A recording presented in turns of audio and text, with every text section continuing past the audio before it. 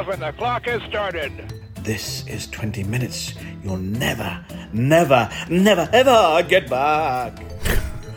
And scene. Hey, welcome to 20 Minutes You'll Never Get Back. My name is Doug Prazak, and you just heard Tony from Chile.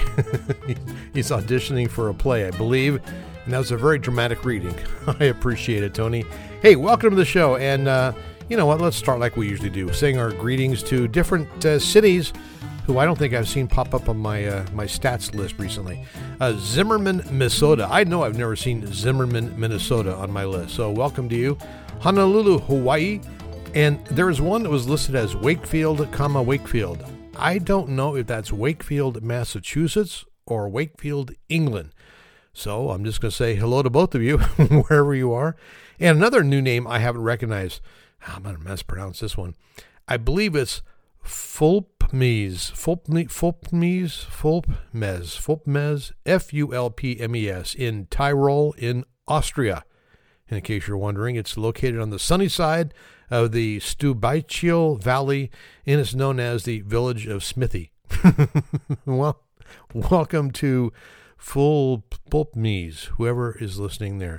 So thanks to those fine folks and everybody else who downloaded episode 89 and heard all about my car and the snake. I'm still kind of freaked out about reliving that story. You know, as you heard also last week, the Director of States and Territory Acquisitions, Catherine, she nailed down Montana. So now I have a pin in every state in the U.S. Now, Catherine, your next challenge may be a little bit more widespread.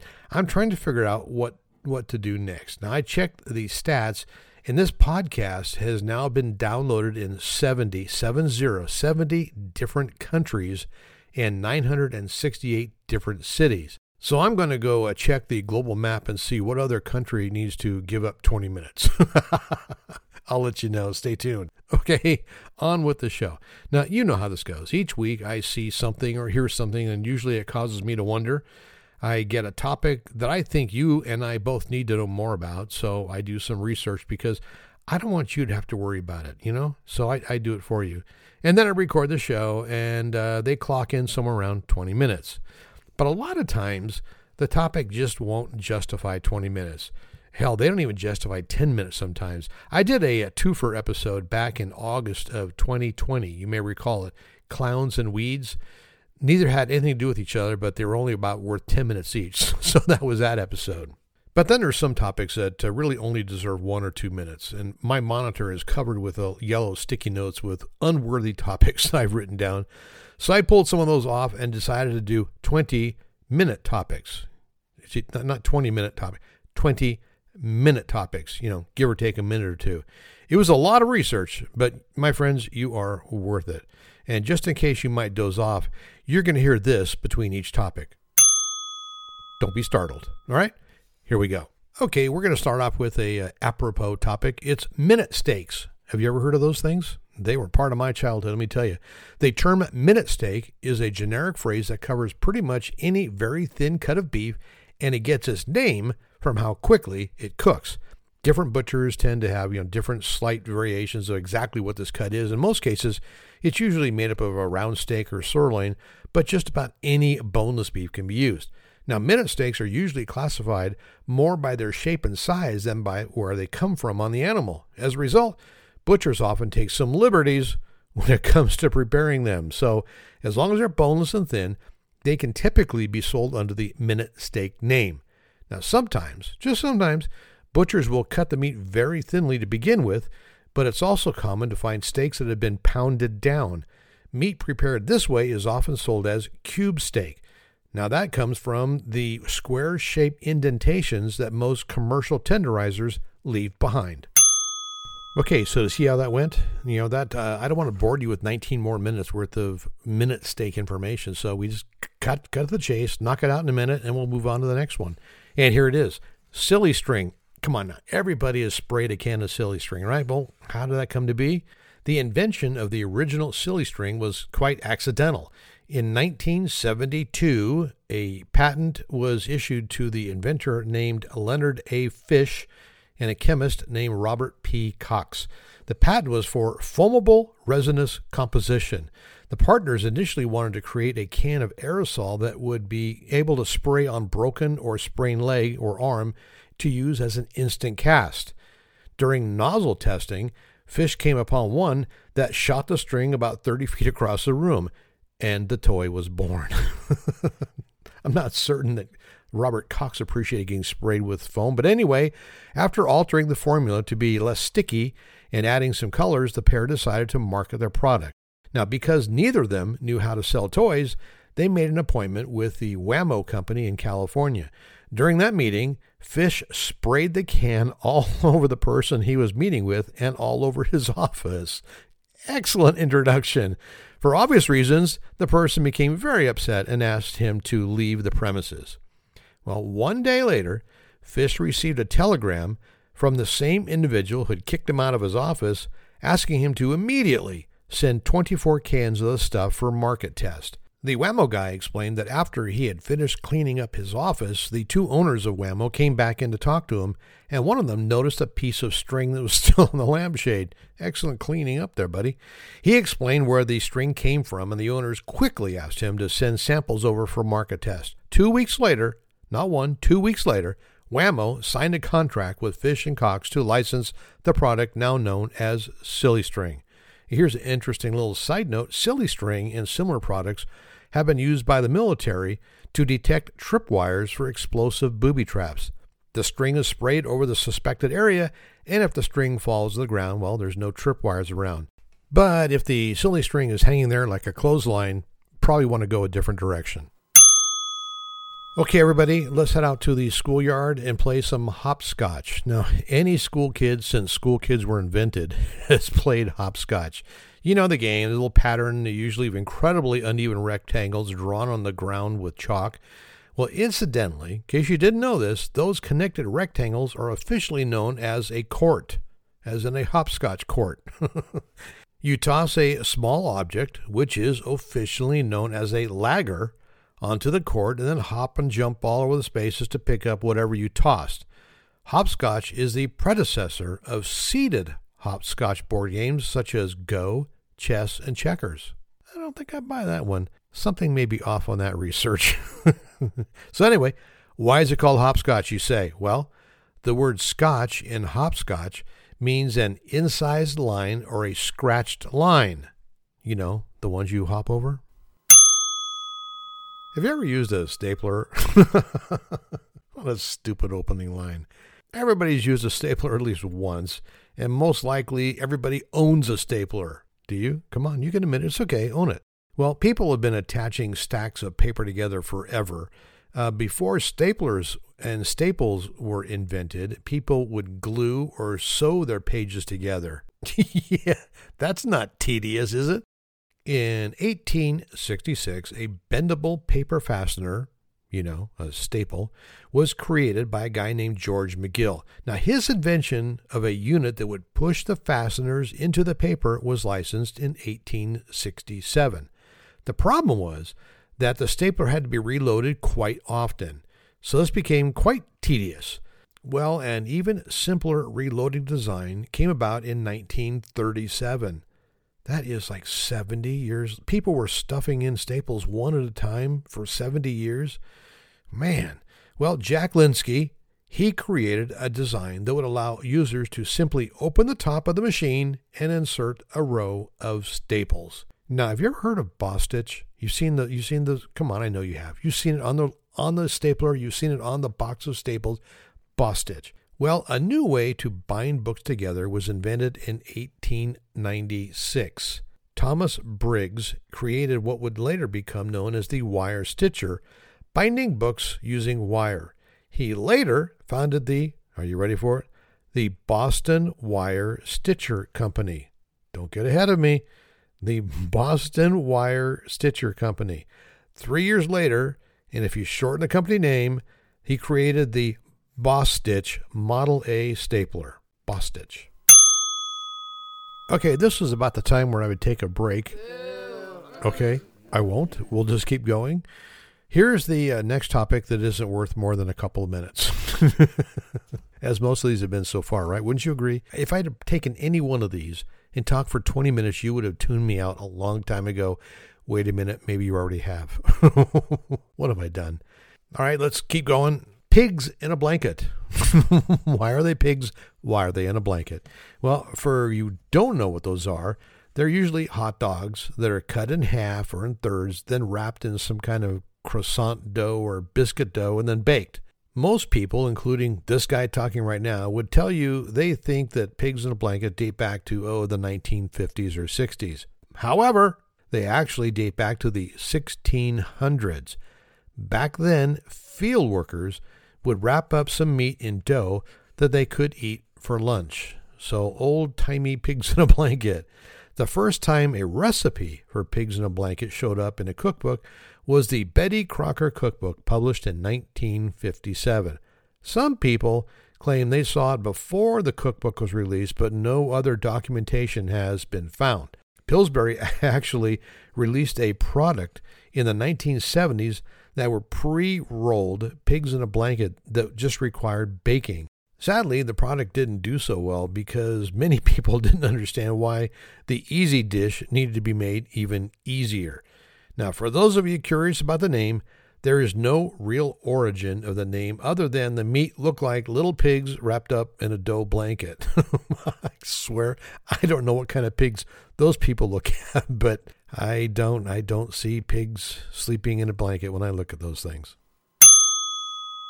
Next up, Lincoln Logs. Lincoln Logs are an American children's toy consisting of square-notched miniature lightweight logs that are used to build small forts and buildings. Who hasn't played with Lincoln Logs? They were invented around 1916 by John Lloyd Wright. Now, if that name sounds familiar, he's the second son of the well-known architect Frank Lloyd Wright.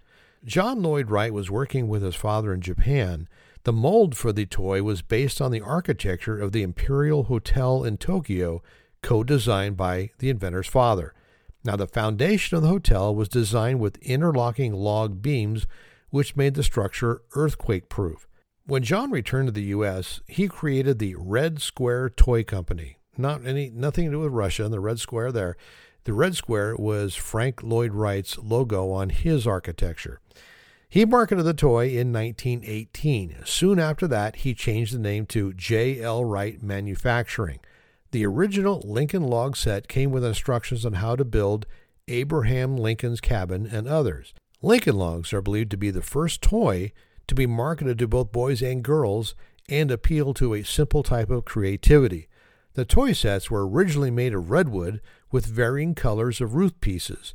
In the 1970s, the company introduced sets made entirely of plastic. That's right, a terrible idea. So soon, they reverted back to real wood. In 1999, Lincoln Logs and John Lloyd Wright were entered into the National Toy Hall of Fame. I love this next topic. It's Neckos. Anybody remember Neckos? Well, if you don't know, Necco wafers are a sugar-based candy sold in rolls of variously flavored thin discs. They were lemon, which were the yellow ones, lime, the green ones, orange, the orange ones, clove, those are the purple ones. I kind of really like those. Cinnamon, the white ones. I love the cinnamon ones. Wintergreen, those were the pink ones. I love those because it was like eating chewable Pepto-Bismol. Licorice, black ones. No, I've said it before. I'll say it again. No to licorice, ever. Nobody should ever have licorice, ever. It should be banned from the universe.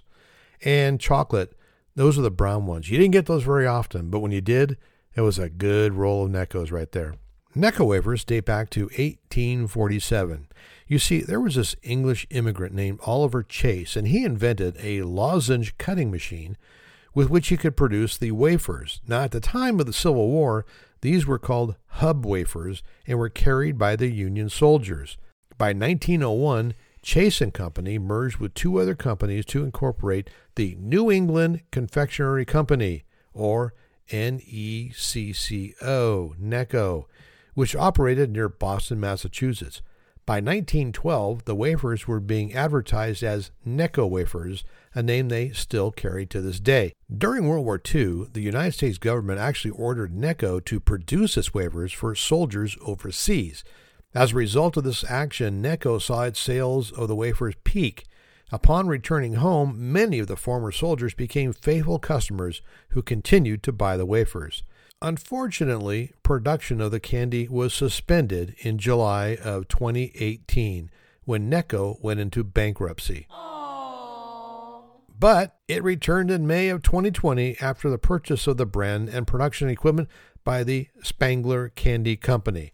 So go get some Neccos and celebrate. And I hope you get a brown one. All right, just 2 stories left. Are you excited? Are you glad it's going to be over? Tiddlywinks. Ever played Tiddlywinks? Hasn't everybody? But if you haven't, it's a game that's played on a flat felt mat with sets of small discs that are called winks. That's right. Those little round things, those are called winks. In the middle of the mat is a pot or a cup, which is the target. And you have a squidger. That's another plastic disc. It's the thing you snap the wink with. Sounds so stupid. And you shoot the wink into the air by flicking the squidger on the edge of the wink, and it causes it to flip up in the air and hopefully go in the target. It doesn't get much simpler than that. Now, the objective of the game is to score points by sending your own wink into the pot. The defensive objective of the game is to prevent your opponents from potting their winks by squapping them. Oh, man. You pot their winks by squapping them. That's when you shoot your wink on top of one of the opponent's winks. The game began as a parlor game in Victorian England. A bank clerk named Joseph Fincher filed the original patent application for the game in 1888 and applied for the trademark Tiddlywinks in 1889. However, competition was quite fierce, and for several years, starting in 1888, other game publishers came out with their own versions of the game, including the names of Spoof, Flipperty Flop, Jumpkins, Golfette, Flutter, and many others. It became one of the most popular crazes during the 1890s, played by adults and children alike. Tiddlywinks is sometimes considered a simple-minded, frivolous children's game rather than a sophisticated strategic game. However, you knew there was a however. The modern competitive game of Tiddlywinks made a strong comeback in 1955 when the collegiate group set in, and they had more complex rules and consistent set of high-grade equipment. By the way, you know what the winks are. Where does the tiddlies come from? Well, tiddlies are the points calculated when determining the finishing placement of the winkers in a Tiddlywinks game. I'm sorry. You've got tiddlies and winkers and squapping and squidgers. This sounds like a Harry Potter thing, doesn't it?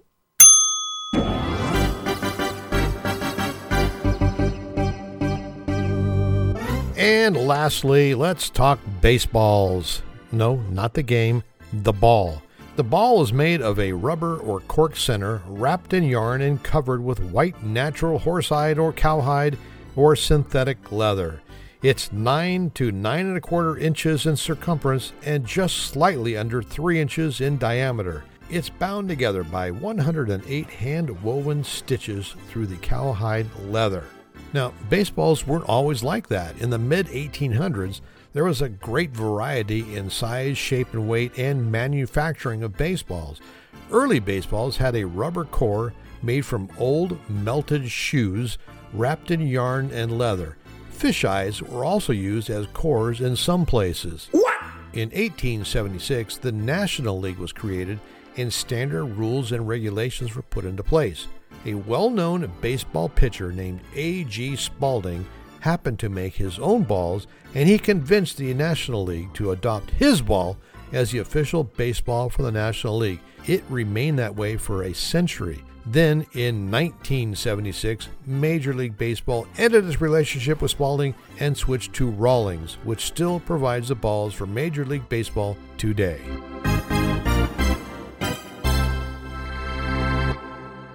Well, that was arousing, wasn't it? Oh man, it's time to end the show. Did we learn anything today? I don't think we did. But more importantly, I got a whole bunch of yellow sticky notes off my monitor. So that is going to wrap up this episode number 90. Thank you very much for listening. I appreciate it. And I'll talk to you next time on 20 Minutes You'll Never Get Back. Bye-bye.